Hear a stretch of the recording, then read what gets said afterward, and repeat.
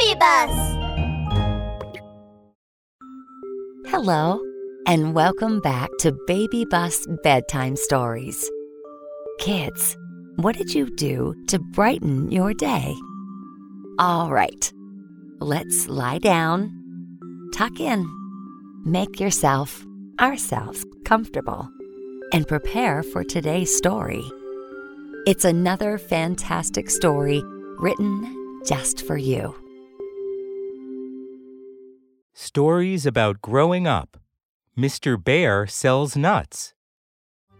Pecans, almonds, pine nuts, walnuts. Whoa! I've got a lot of nuts this year! Mr. Bear's nut farm had a good harvest. Mr. Bear! Mr. Bear! Mrs. Goat came to the farm. Mr. Bear! I've come to buy some nuts. Okay, what nuts would you want to buy? Pecans, almonds, pine nuts, walnuts? I've got them all! On Monday, I want 100 walnuts. On Tuesday, I want 100 pine nuts. Wednesday, I want 100 almonds. And Thursday, I want 100 pecans. 100 walnuts, 100 pine nuts, 100 almonds, and 100 pecans. Okay, I've got it down. Thank you. Tomorrow is Monday. Please remember to deliver the walnuts to me. No problem. I'll deliver them to you first thing in the morning tomorrow. After Mrs. Goat left, Mr. Bear started to scoop out 100 walnuts for Monday. 1, 2, 3. Mr. Bear counted for a long time. 100 walnuts! I finally finished counting. Mr. Bear went to bed feeling at ease. Monday arrived. Mr. Bear brought the walnuts to Mrs. Goat's house. Oh no! Mr. Bear, you gave me 10 walnuts short. Mrs. Goat counted over and over again. Mr. Bear looked. He had really given her 10 walnuts short. Huh? I'm so sorry. Maybe I counted wrong. I won't make that mistake tomorrow. But the next day, Mrs. Goat counted the pine nuts she received over and over. There were only 90 once again. Mr. Bear was so baffled. I'm sure I counted 100 pine nuts last night. Not one single nut short. But Mrs. Goat counted correctly too. So, Mr. Bear promised again that he would make up the 10 pine nuts the next day.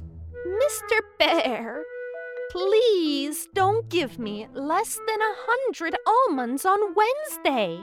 Yes, of course. When Mr. Bear got home, he thought and thought. That's not right. I counted so carefully. I couldn't have been wrong. Huh! Don't tell me there was a thief! At night, Mr. Bear hid quietly in a corner. I must catch this thief! Rustle! A golden hamster appeared. Crunch! Got you! There is really a thief! Bam! Mr. Bear came out from the corner. Nut thief! You can't escape this time! Hey! Golden Hamster was frightened. His cheeks puffed up as he trembled. Where did you hide the nuts? Hand them over! Mr. Bear walked over and searched Golden Hamster's body. Huh? Why aren't they with him? Achoo! Suddenly, Golden Hamster sneezed. Poof, poof, poof! A few almonds sprayed out of his mouth.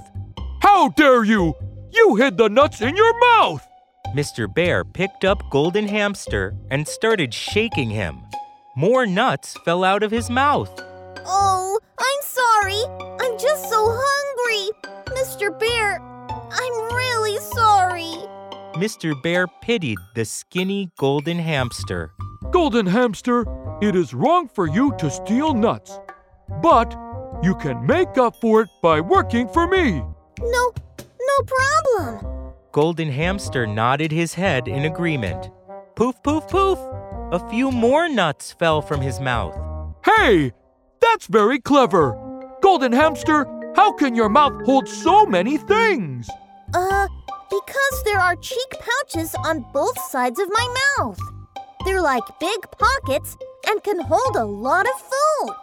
Oh, I see. That's right, Mr. Bear. What can I do for you? I can count, carry things, and many other things. Count? That's great. Mr. Bear said happily, From now on, you'll help me count nuts. You can deliver some nuts to Mrs. Goat later. To make up to Mr. Bear, Golden Hamster became Mr. Bear's delivery worker, helping him count and deliver nuts every day. That brings us to the end of this episode.